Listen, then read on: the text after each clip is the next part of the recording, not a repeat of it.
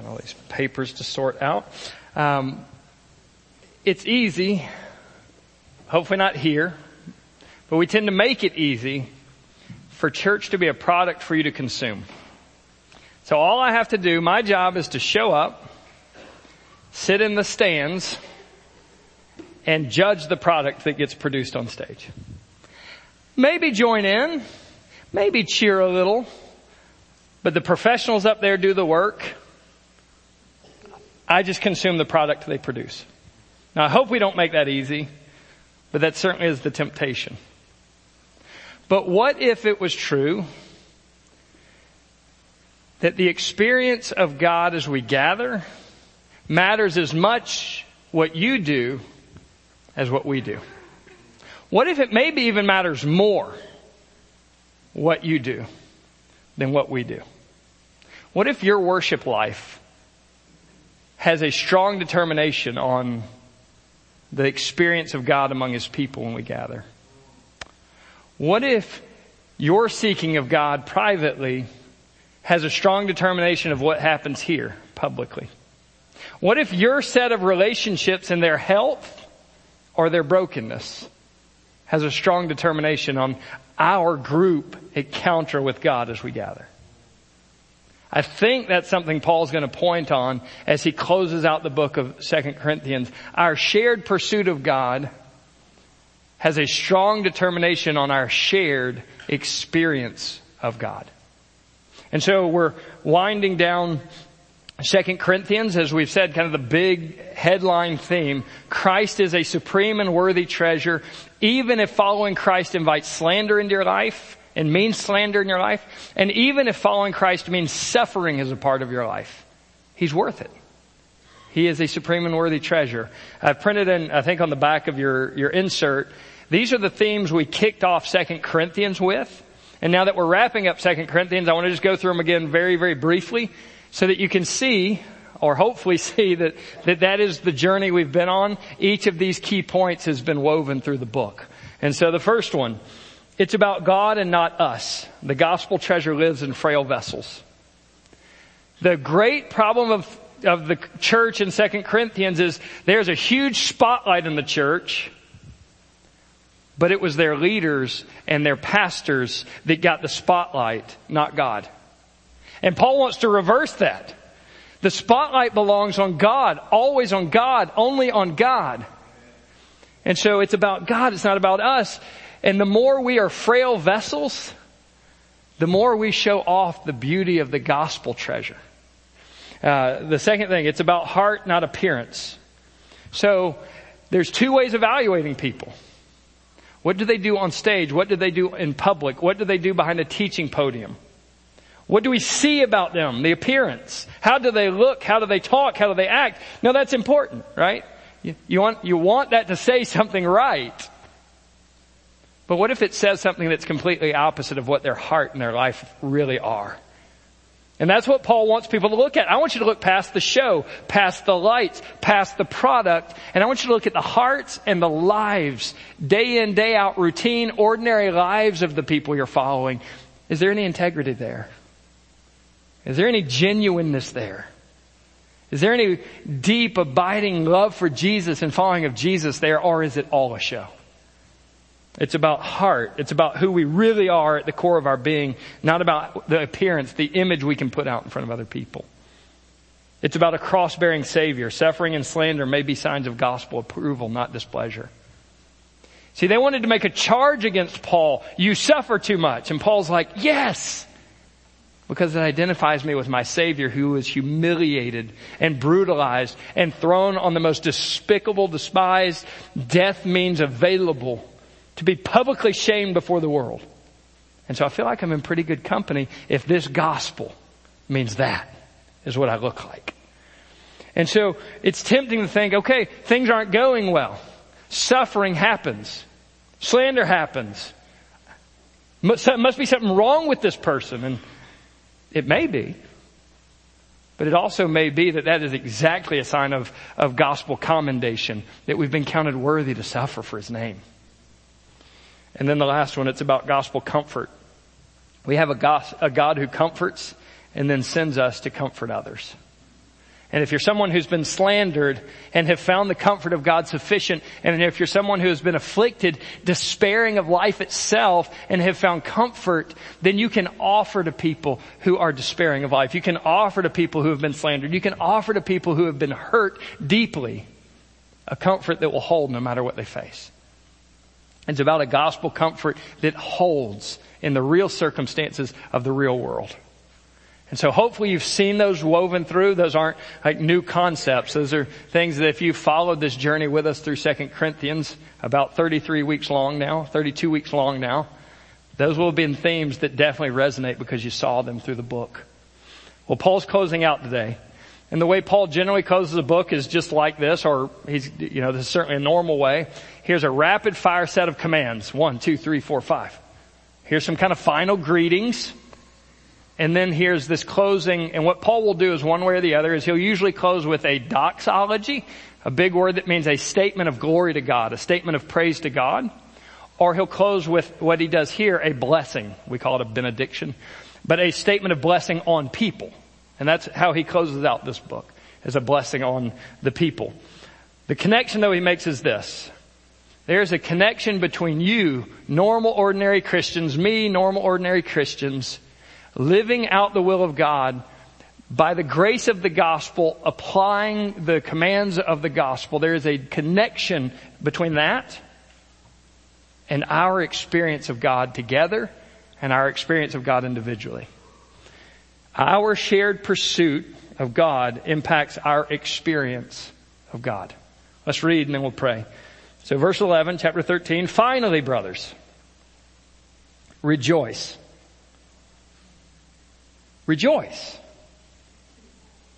Aim for restoration. Comfort one another. Agree with one another. Live in peace. And the God of love and peace will be with you. Greet one another with a holy kiss. All the saints greet you. The grace of our Lord Jesus Christ and the love of God and the fellowship of the Holy Spirit be with you all. Let's pray. Father, grant us to rejoice. Not rejoice because our retirement went up. Not rejoice because everything's going well with our family right now. Not rejoice because of health. But to rejoice in the Lord. To find our highest and greatest and most exciting joy. To be the joy of being yours, being your child, knowing you, knowing who you are. Father, do a work in our hearts. Rescue us from joylessness. Rescue us from routine. Rescue us from distraction. Rescue us from a lukewarm faith. Rescue us to rejoice and rescue us to live at peace with each other. Rescue us to love each other and weave our lives together. Rescue us to encounter the fullness and richness of the grace that is ours in Christ Jesus. Rescue us to know what is unknowable, the heights and the depths and the width of the love of Christ for us. To know the intimacy of fellowship with you and others. God, rescue us for that. We pray it in Jesus' name. Amen. So our shared pursuit impacts our experience of God. The first step, pursue joy in God and unity that we all might experience more of Him. Pursue joy in God and unity that we all might experience more of Him. Many of y'all probably know, I met Amy while we worked at a restaurant. It's known now as Panera Bread. And if you don't know this, she was my boss. All right. I dated the boss. All right, so we worked in a restaurant, and one of the things the restaurant would do pretty regularly as a way of evaluating us is they would send in secret shoppers. All right, so the secret shopper would get their meal paid for and get a little bit of money from the company to come and to pretend like they were just a normal customer and evaluate the experience of the customers. And so they would come in and they would evaluate by criteria like, how long did we have to wait in line? How long did we have to wait for our food? How friendly was the cashier? What was the quality of the food like? Was the environment clean? Were the tables bussed? Like all these different sets of criteria. And they would come back and we would get just a report a couple of days after they came. Wouldn't know who they were. We'd get a report, and here's some things you're doing well. Here's some things that went really well. And, if there was the bad stuff, that's what, of course, they highlighted and put a magnifying glass on and talked to us as managers about. And like, okay, here's what you need to fix. But what was the goal? It was, what is the experience of the restaurant like for our customers? Well, what if we asked the Holy Spirit to be the secret shopper of our experience with God individually, and the secret shopper of our experience with God corporately? I don't mean the secret shopper of how good a show got put on. I mean the secret shopper of how genuinely was God encountered in our lives and how genuinely was God encountered as we gathered. What criteria might the Holy Spirit look at? Right? And so I think there's some obvious ones, right? The Holy Spirit would certainly look at, okay, are you spending some time in the Word? And I mean really, not just reading words on a page, but are you encountering God? Are you learning about God? Are you meaningfully engaging with God in the Word? Right? Probably look at your prayer life and, is there a prayer life there? And is there a sense of communion in that prayer life and intimacy in that prayer life? Are there any big glaring areas of sin? Surely the Holy Spirit's looking at that. But I think from this text, there might be a couple of surprising criteria. Maybe they're not surprising, but they might be. What if the Holy Spirit secret shopped your heart to check for your joy? Where do you find your joy? What drives your joy? What motivates your heart? What excites and thrills your soul? What would the Holy Spirit find there? What's your highest joy? Would He find green pieces of paper there? I rejoice in green pieces of paper when I have plenty, and I despair when I don't have enough. Would the Holy Spirit find your kids or your spouse there? My highest driving joy as a person. Would He look and it be a retirement account? Would He look and it be a job? Would He look and it be a promotion? Would He look and it be a degree? Would He look and it be a career field? What would He find there? Or when the Holy Spirit secret shopped your heart, would He find there's the seeds of joy in God that sustain? Because that's one of the things the Holy Spirit is looking for, is the criteria of our experience with Him and our shared experience with Him. And then I think there's another one in the text He would look at. What's your relationship life like? Are there broken relationships that need mending? Are there strained relationships that need to be restored? Have you chosen to be on the fringe of community with other believers? On the fringe, I'll kind of pop into church and I'll pop out of church. I won't really engage in any groups. I won't really engage in any relationships. I'll just stay way out here. And you will find your experience with God stays way out there too. Not perfectly so, but some. If you choose to stay on the fringes, then you'll find your encounters with God are fringe encounters. In part. But as you walk into relationships, it will affect your encounters and experience of God. But here's the other thing, it will also affect ours. So part of our experience with God is what you choose to do individually in the area of relationships. Mending what is broken or driving in when it would be easier to stay out. So let's look at it. Pursue joy in God and unity that we all might experience more of Him. Finally, brothers, that means people who are in Christ, family of God, brothers together under the fatherhood of God, and sisters under the fatherhood of God, rejoice. Primary command. Like when he wraps up his letter about division, and he wraps up his letter about slander, and he wraps up his letter about accusations, and he wraps up his letter about a church that is factioned from each other, and he wraps up his letter that talks about, the pursuing of leaders who are flashy versus leaders who are faithful. He wraps up the letter with a primary command. Rejoice. Rejoice. It is a command. But we don't want to treat it as a command, do we? It is commanded of you to rejoice in your God. It's the command that is the essential command. If your faith is sluggish, it is sluggish not because you need to do better. It is sluggish because you need to renew your joy in God. When you are drifting from God, You don't need to commit to better disciplines. Helpful.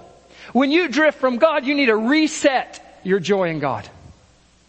When you find that there is no desire for Christ, you need to reset your joy in Christ. When you find you're captured in any sin, it is not going to break the chains for you to work better, willpower, do harder stuff. It is going to only break free when you find a fresh joy in the gospel. That's why David cries out in Psalm 51, restore to me the joy of your salvation. Sin has stolen joy. Joy is the only thing that conquers sin. Let the bones that you have broken rejoice. That's his prayer. How can I be restored back to the Lord if He restores joy to my life? How can I be restored to the Lord if I'll experience the joy of salvation again? How can I be restored to the Lord when He has broken me graciously because He won't let me have the sin that kills me because He'll only give me Himself that's life? He resets bones of joy. And you think, okay, maybe. Joy in God is not optional, and joy in God is not a rare term in the Bible. It is hundreds and hundreds of times commanded. Hundreds and hundreds of times exhorted. Hundreds and hundreds of times encouraged among God's people. In fact, the book starts that way. You can mark it down. Chapter 1, verse 24. We don't want to lord it over your faith, he says. But we work with you for your joy. Why was 2 Corinthians written? To confront and correct? No. 2 Corinthians was written as a labor of Paul to restore them to the joy of their salvation that they have abandoned for the flash and thrill of a show. Is it your prayer to work together with each other, to help each other for the joy of their faith? Philippians 4:4, a famous passage on this. Rejoice in the Lord always. And for you knuckleheads like Chris that are hard-headed and didn't get it the first time, again, second time, repeated, I'll say it. Rejoice. Those are command words written in the command tense. These are not optional. I think it would be good. I think it would be helpful if you would rejoice in the Lord. It is commanded of you as a believer to rejoice. It is commanded of you to seek the face of God in whose presence is the fullness of joy. Deuteronomy 28 actually condemns them for their lack of joy. Deuteronomy, let me get the text right, 28, 47, and 48. Because you did not serve the Lord with joyfulness and gladness of heart for the abundance of everything, you will serve your enemies, lacking everything. He's judging them for their lack of joy in serving Him. I'm reading through the Psalms in preparation for November. Got behind on October's reading, so reset and went to the Psalms. Let me just read a few of the ones, just so you don't think this is off the wall. Dozens of times in the Psalms you'll hear things like this. Psalm 5:11, let all who take refuge in you rejoice. Psalm 9:14, that I may recount your praises, I may rejoice in your salvation. Psalm 13:5, I have trusted in your steadfast love. My heart shall rejoice in your salvation. Psalm 16:9, therefore my heart is glad and my whole being rejoices. My flesh dwells secure. Psalm 32:11, be glad in the Lord and rejoice, O righteous. Shout for joy, all you upright in heart. Psalm 40:16, but may all who seek you rejoice and be glad in you. May those who love your salvation say continually, great is the Lord. Psalm 64:10, let the righteous one rejoice in the Lord and take refuge in Him. Let all the upright in heart exult. Psalm 97:12, rejoice in the Lord, O you righteous, and give thanks to Him. Why are y'all so quiet? Like I'm reading, shout for joy, and you're like, oh, that's great. Okay. I'll let you deal with that before the Lord. You guys can do it. But this isn't random examples. Dozens of times in the Psalms, hundreds of times in the Scriptures, Paul's closing command is the command of the believer. Rejoice in the Lord. Recount the praises of the Lord. Recount the praiseworthy deeds of the Lord. Recount the salvation of the Lord, that your heart may rejoice in the Lord. Joy alone will conquer your sin. Joy alone will set you free from your lusts. Joy alone will set you free from your critical spirit. Joy alone will set you free from your anger. Joy alone will set you free from whatever it is that is strongholded over your life. And so Paul says it as a closing command. Take stock of your joy. The heart is not neutral. You aren't living a life absent joy. You have something you're prizing, something you're treasuring. Now you may be living in despair because the object of your joy is shaken or the object of your joy is removed, but you aren't living a life apart from a heart latched onto joy. Something has taken the place of treasure in your life. Something has taken the place of joy in your life. And Paul's saying, take an evaluation of your heart. What drives its joy? What drives its affections? And he's saying, reset that. Renew that. Rejoice in the Lord. And so the first of these 5 commands, rejoice. And then second, and the rest of the commands really start to wrap around unity. And not the kind of unity like happens between countries like a Cold War where, hey, we're not shooting each other, so we must be at peace. I'm not talking about them too much, so we must be okay. It's talking about, when the Bible talks about peace, the Bible is talking about things that were out of sync and not the way they were supposed to be, being made the way they're supposed to be again. The Hebrew word is shalom. It's wholeness. It can be used for health. And so it's out of joint things being brought back together to the way they're supposed to be. And the rest of the text is going to be talking about how do our relationships go back to the way they're supposed to be. Rich, deep, flourishing, full, life-giving gospel relationships. Because we're fractured and we're factioned and they need to be brought back together. So each of these 4 commands is going to address that. The first of them being aim for restoration. The word actually means completeness. And so aim for your relationships to be restored. We've all been driving around through, well, not Statesboro because there's not really bridges when everything's flat. But when you're driving around, like, say Atlanta, they actually have bridges. There's a lot of, rowing, topography. You'll occasionally, over near the house I grew up in there for years, there was a sign, bridge out. Well, what does that mean? It means there's a road coming up to a bridge here, and on the other side there's a road coming up to the bridge there, but what connects those 2 roads together is missing. And so when Paul says aim for restoration, he's saying there's a believer here, and there's a believer here, but something that connects them is missing. Aim to build the bridge back. Aim to restore the gap that has separated the 2. And so he's saying aim for restoration. This is the key thing of the whole book. It's the key thing of really both Corinthian books that we have in writing. I'm of Paul. I'm of Apollos. We're factioned off by our leaders. Paul, you're too weak. I'm going to go with these guys. And then they despise each other. You're not rich enough. You're poor. You don't have enough. We're going to have the rich table. We're going to have the cool table. We're going to have the plenty of food table. And then you guys can go sit in the corner if you don't have enough food or drink for the Lord's Supper or for our fellowship meal before the supper. So they're factioned by leaders. They're factioned by economics. They're factioned by their classes. And Paul's like, the bridge is out. Aim for restoration. Where's the bridge out in your life? Where's the bridge out in your relationships?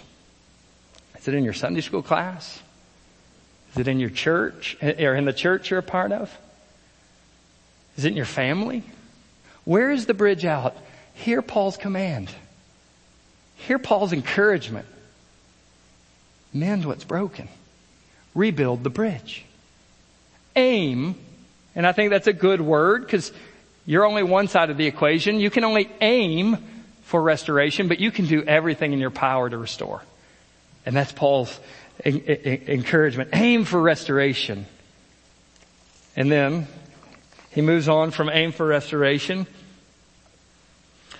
And he says, comfort one another. So this is, again, it's about mending what's broken. You think about this. Paul began the letter, God is the God of comforts and the Father of all mercy, and He comforts us in every affliction, that we may be able to comfort others also with the comfort that we have received from God. And you have seen throughout this book, Paul tested the theory. This is not hypothetical the gospel will comfort you. This is not hypothetical the Father of mercies will be enough mercy for what you're going to face. This is real, tried and true. In the beginning, he's like, we despaired of life itself. We were afflicted but not crushed. Forsaken, or tempted to be forsaken but not abandoned.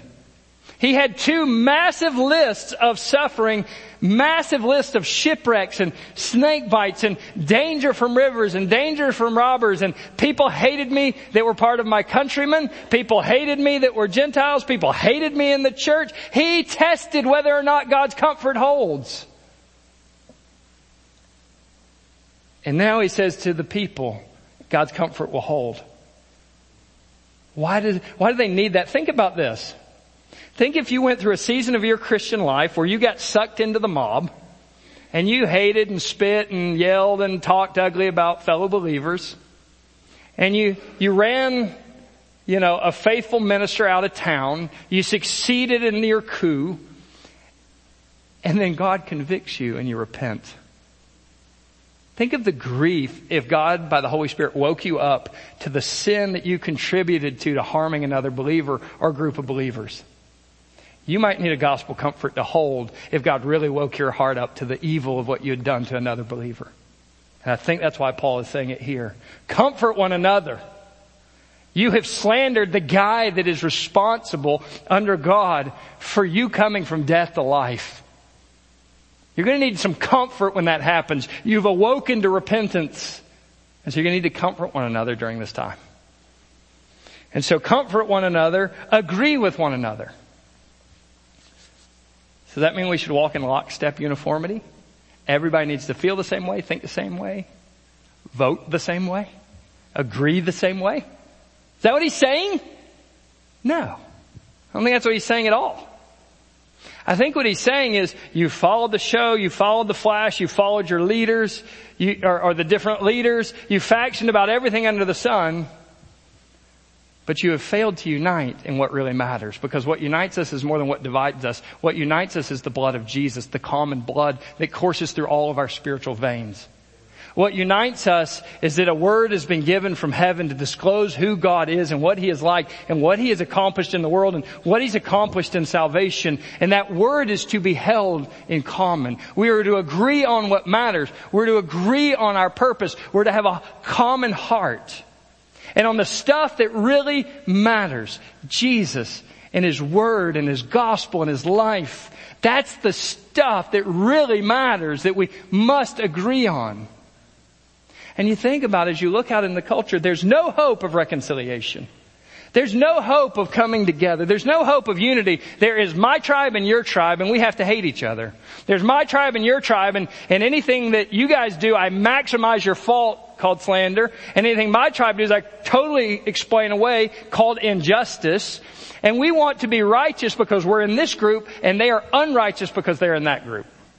And we faction off by our economics, even in the church. We faction off by our ethnicities, even in the church. We faction off by our cultural backgrounds, even in the church. Are those unimportant? No, they're very important. But are they the essentials that bind us together to people across the globe and across the thousands of years of the church? No. Agree together on what matters. Agree together on Jesus. Agree together on His gospel that unites us. Agree together on His church. And then fight and live and war in an agreement around the gospel. And then with humility and love, deal with the other stuff, sure. But rooted into the gospel, rooted into Jesus. Agree with one another. And then live in peace. Live in peace. That does not mean stop fighting. Live at peace means to live in shalom. Live in wholeness. Live lives that are woven together richly and flourishing. Live that way. You've tried the other way. Live in peace. And so again, I ask you, where is the bridge out in your life? Maybe for you, you're so far away from the road of relationships, there's no bridge to mend. You've let yourself be distant. You've let yourself be on the fringe. You've let yourself be disconnected from the body of Christ. And you've thought it enough to listen on a podcast, or you've thought it enough to kind of drop into church and drop out. And you think, that's enough. And it's not. Because this isn't church. Gathered together on a Sunday morning isn't church. You're the church. I'm the church. We're the church. And so when we gather together, the church gathers together. The people of God in relationship to each other are the church. And so when the Bible says, do not forsake the assemblings of yourselves together, is he talking about this? Sure. But is he only talking about this? No. If you're living a life disconnected from people except for church time on Sundays, you are missing a massive swath of what God intends for Christianity. And you're missing a massive swath of what our combined experience of God could be. Because we want to be disconnected. Or we want to be safe. People aren't safe all the time. And so he closes these 5 commands out in a surprising way. But he closes in the same way the Philippians command to rejoice closes. The God of love and peace will be with you. That's where I get experience from.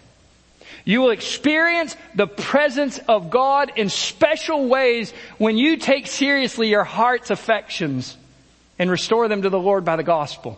When you take seriously the relationship quality and the relationship unity of the church, you will experience the God of love and the God of peace being with you. Now, is God always with us? Yes. Right? But in the Great Commission, he says, I am with you always. What does he mean? When you are on mission, you will encounter Jesus in an intimacy and a presence that you will not have otherwise. And when he says it here, is God always present in the church? Yes.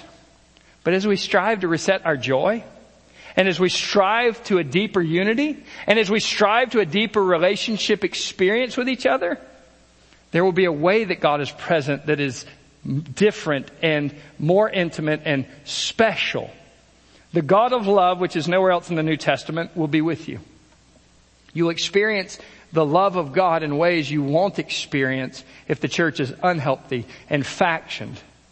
You'll experience peace with God in ways that you would not experience when the church is not at peace. The God of peace and love will be with you. You'll encounter him, experience him in ways differently. Richer, fuller, if that's the case. And so what's the Holy Spirit alerting your heart to? What's your part in the church? In the church's fuller experience of God? Is it a reset joy? What's your part? Is it reset relationships? Is it putting the bridge back in place? Let's look at the second part. Pray for a richer taste of the Trinity's grace and fellowship that you might have more to share. Pray for a richer taste of the Trinity's grace and fellowship that you might have more to share. I think one of the great challenges all of humanity faces, but especially that we face and always have, is we wear ourselves out to the bone trying to do something to feel valued or important. Don't know how it came up, but we were even talking about this at the Georgia game that we were watching yesterday. That helped my experience today. I'm just telling you. Like, I'll confess, but Georgia Southern fans, we had a good week, didn't we? Jeez, y'all are a tough crowd this morning. I'll say it. Go Dogs. Go Eagles. Had a great week in Georgia sports today. We'll take it.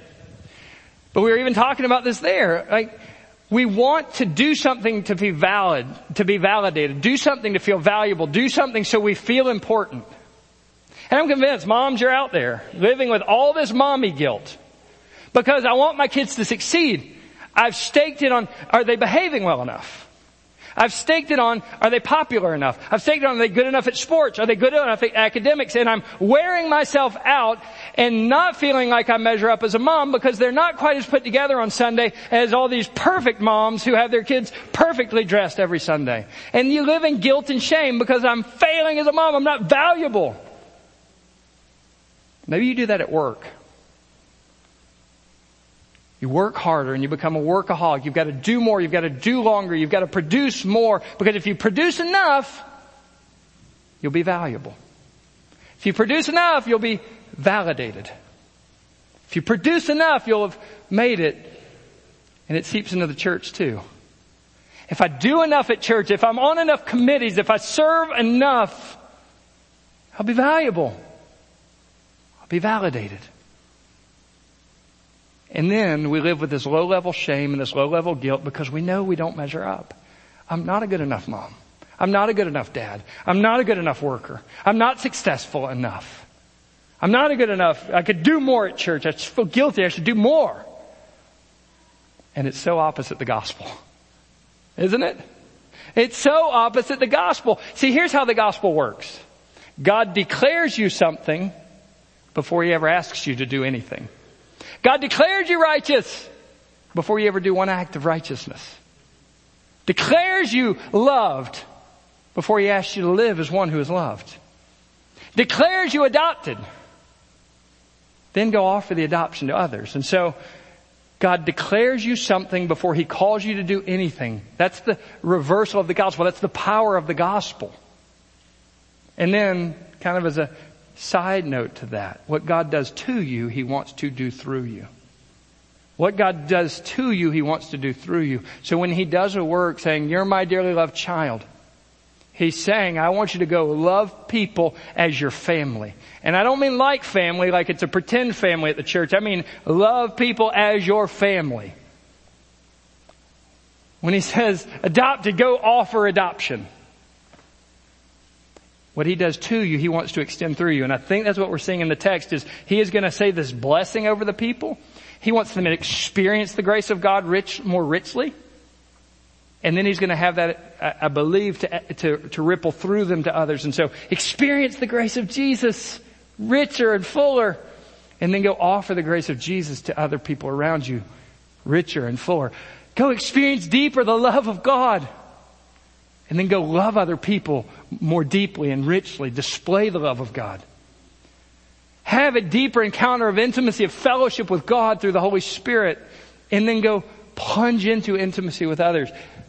Fellowship with others. Weave your life together with others. And so he closes with this blessing. First, greet each other with a holy kiss, which would be a very a normal way in that culture to greet people. Nothing sexualized about it, obviously. It's a holy kiss. We had some friends from I think it was Iraq. Yeah, Iraq. Some Muslim friends. And every time we would go to their house, you got to offer a meal. But every time you go to their house, you'd come and she'd do the kiss on this cheek, kiss on that cheek. It's still very common in a lot of cultures, greeting each other with a kiss. And so what it was expressing in the church is familial bond. We're family and we love each other. So greet each other again, church, with love, with family.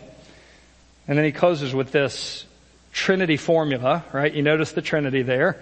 The grace of the Lord Jesus, the love of God, the fellowship of the Holy Spirit.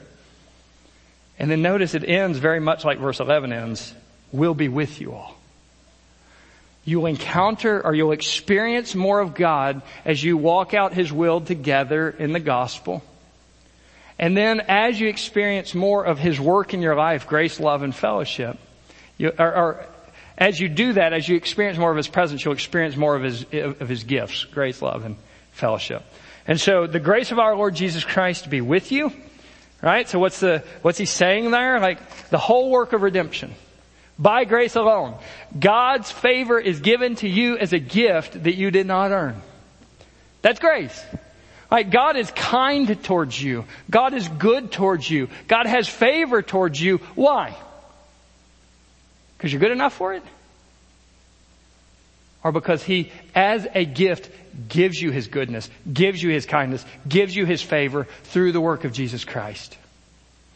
So the grace of the Lord Jesus Christ be with you all. And what God does to you, he wants to do through you.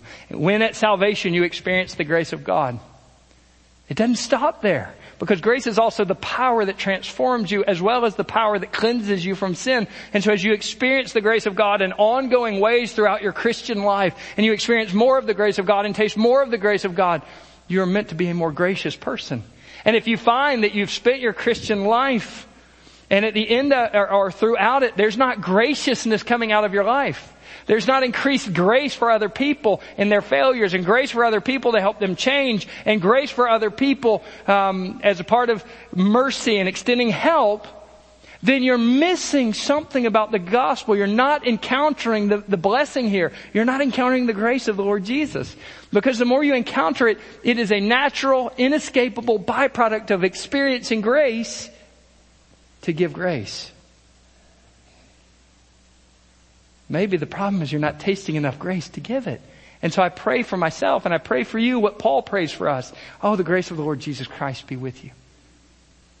And if you taste the grace of God, you can't help but know as it attaches you to the love of God, the Father.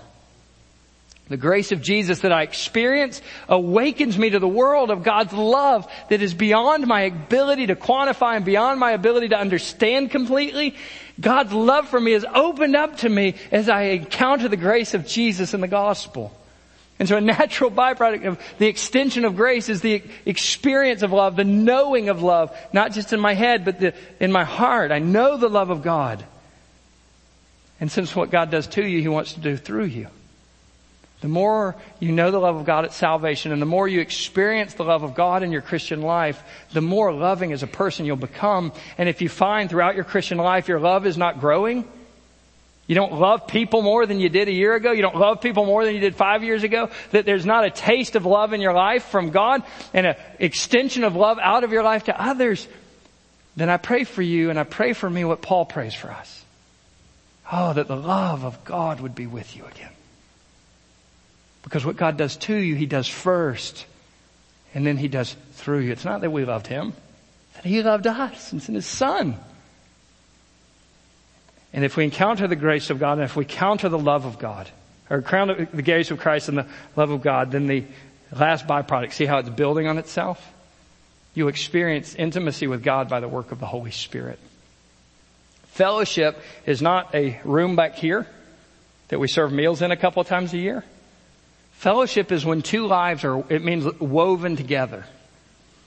And so my life and God's life woven together more deeply, more intimately, more closely. And so I want your life to be woven more together with God by the work of the Holy Spirit in your life. And what God does to you, He wants to do through you. He wants to weave your life together with others. And so the more we encounter intimacy and the more we encounter fellowship, weaving of life together with God, the more He is going to send us to experience that with others. And I think one of the great missing pieces of our Christianity is that fellowship with other people. But by the work of the Trinity, you've been invited into the fellowship of the Trinity. See, God's never been lonely for all of eternity. He never needed you. Y'all okay with that? You're not, because it's 12, right? But if it weren't 12, you might be upset with me. Right? God has never needed you for company. He has had the Trinity in perfect, happy, undisturbed fellowship, except for at the cross for one moment of time for all of eternity. And He's welcoming you by the work of grace, love, and the Holy Spirit. Come into the fellowship of the Trinity. And then go give out the fellowship of the Trinity to others. But that's scary, isn't it? It's a lot easier to have a Bible study. It's a lot easier to be able to craft my image and decide what I show you and decide what I tell you. It's a lot easier to stay a safe distance from people because people can hurt you. And I'll just go ahead and give you the end of the story. People will hurt you. They're going to betray you. You're going to have your heart torn up because you're going to open up your life to another person. I wish I had better news. But I do have good news.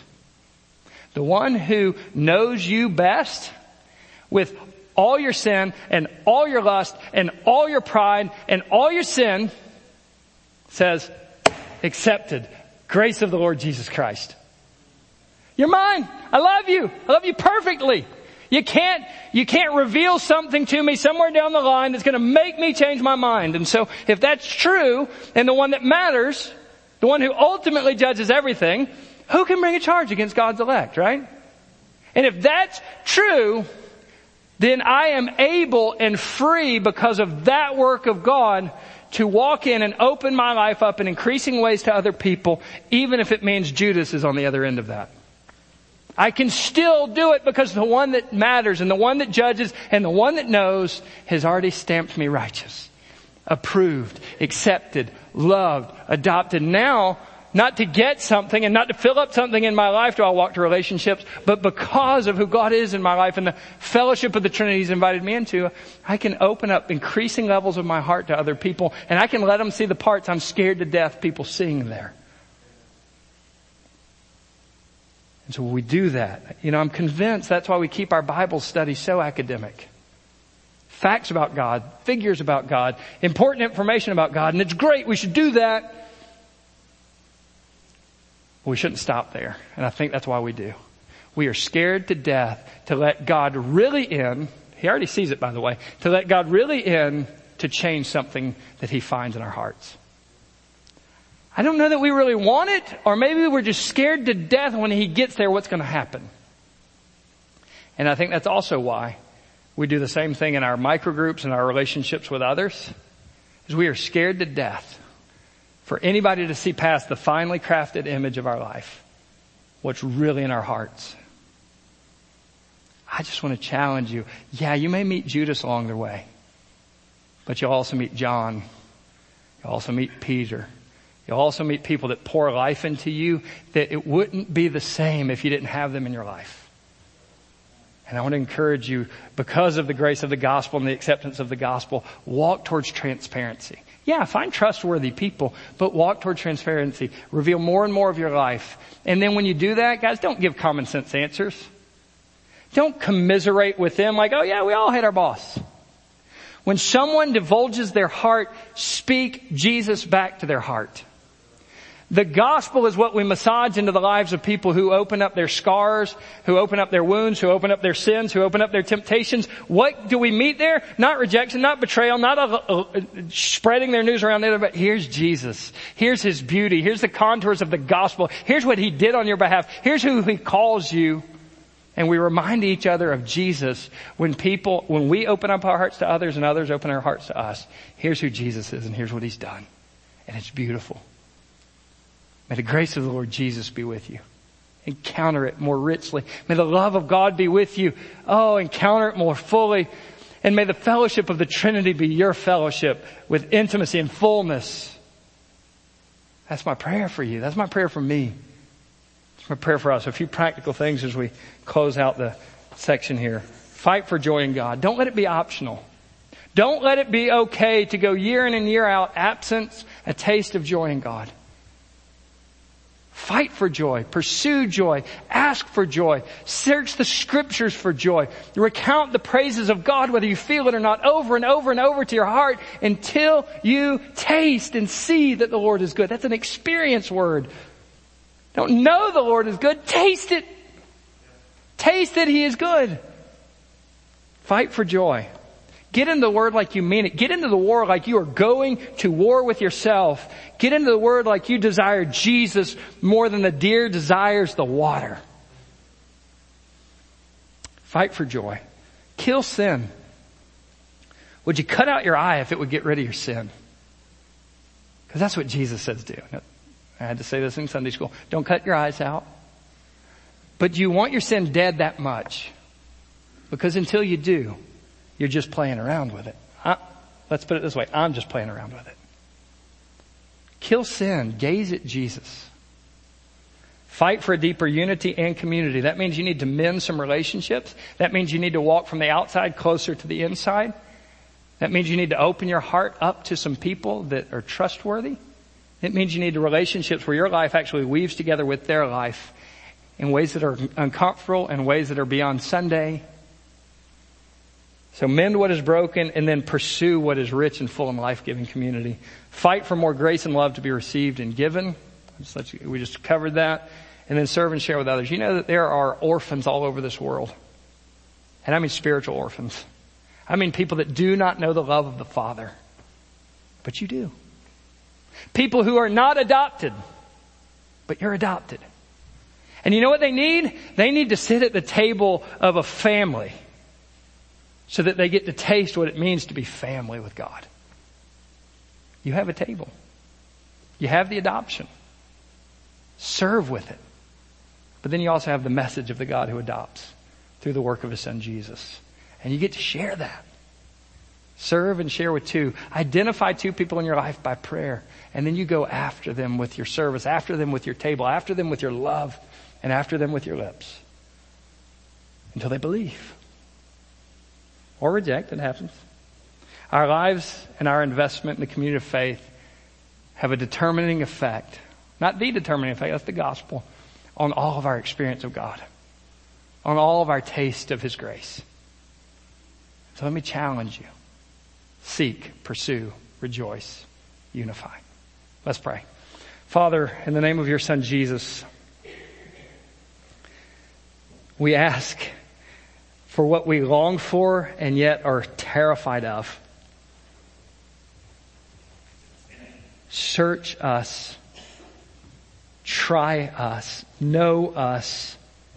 If there be any wicked way in us, keep us back from innocent faults. Keep us from presumptuous sins. Let us know again we're accepted. Let us know again we're loved. Not for our own self-worth, but so that we can go accept others and love others and extend grace to others and have fellowship with others. That everything you've done in our lives, God, would continually ripple out and display into the lives of others, God. Would you do that? Would you do that, Father, we pray, in Jesus' name. Amen. So as we come to our time of invitation, we have all sinned and fallen short of the glory of God. And that sin earns us a death. It makes us His enemies. And yet God sent His Son into the world for enemies. He sent His Son into the world for sinners. And He offers grace. He offers love. If you'll turn from your sin and put your faith in Jesus, He will save you. All who call upon the name of the Lord, He will save you. Is the Holy Spirit doing that work in your life? Is the Holy Spirit convicting you? Is the Holy Spirit showing you the work of Jesus? The grace to forgive? And come, let's pray together, or fill out the white sheet in your bulletin and say, I need to talk to somebody about that. But maybe for us, we've fallen into that rut. Our relationships are frayed, but we haven't gotten, we've just got the rut of letting it fray. We've got broken relationships. We've just let them be broken. Our own spiritual life, we've let it sap and drift, and we've just been in the rut to not do anything about it. Would you come ask for a fresh grace to cleanse you and a fresh grace to empower you to run the race again? Or maybe for you, you need, God, I need to taste grace again. And you want to pray, the grace of Jesus be with me again. God, it's been so long since I experienced intimacy with you and fellowship with you. I need it again. I just need to know your love for me in Christ Jesus. I believe it with my head, but man, it's been a long time since I've encountered it. Come ask for that. Come ask with Paul. Come ask with me. Or do it right where you are. We're going to stand and sing. We're going to invite you to respond how God's leading you in this time.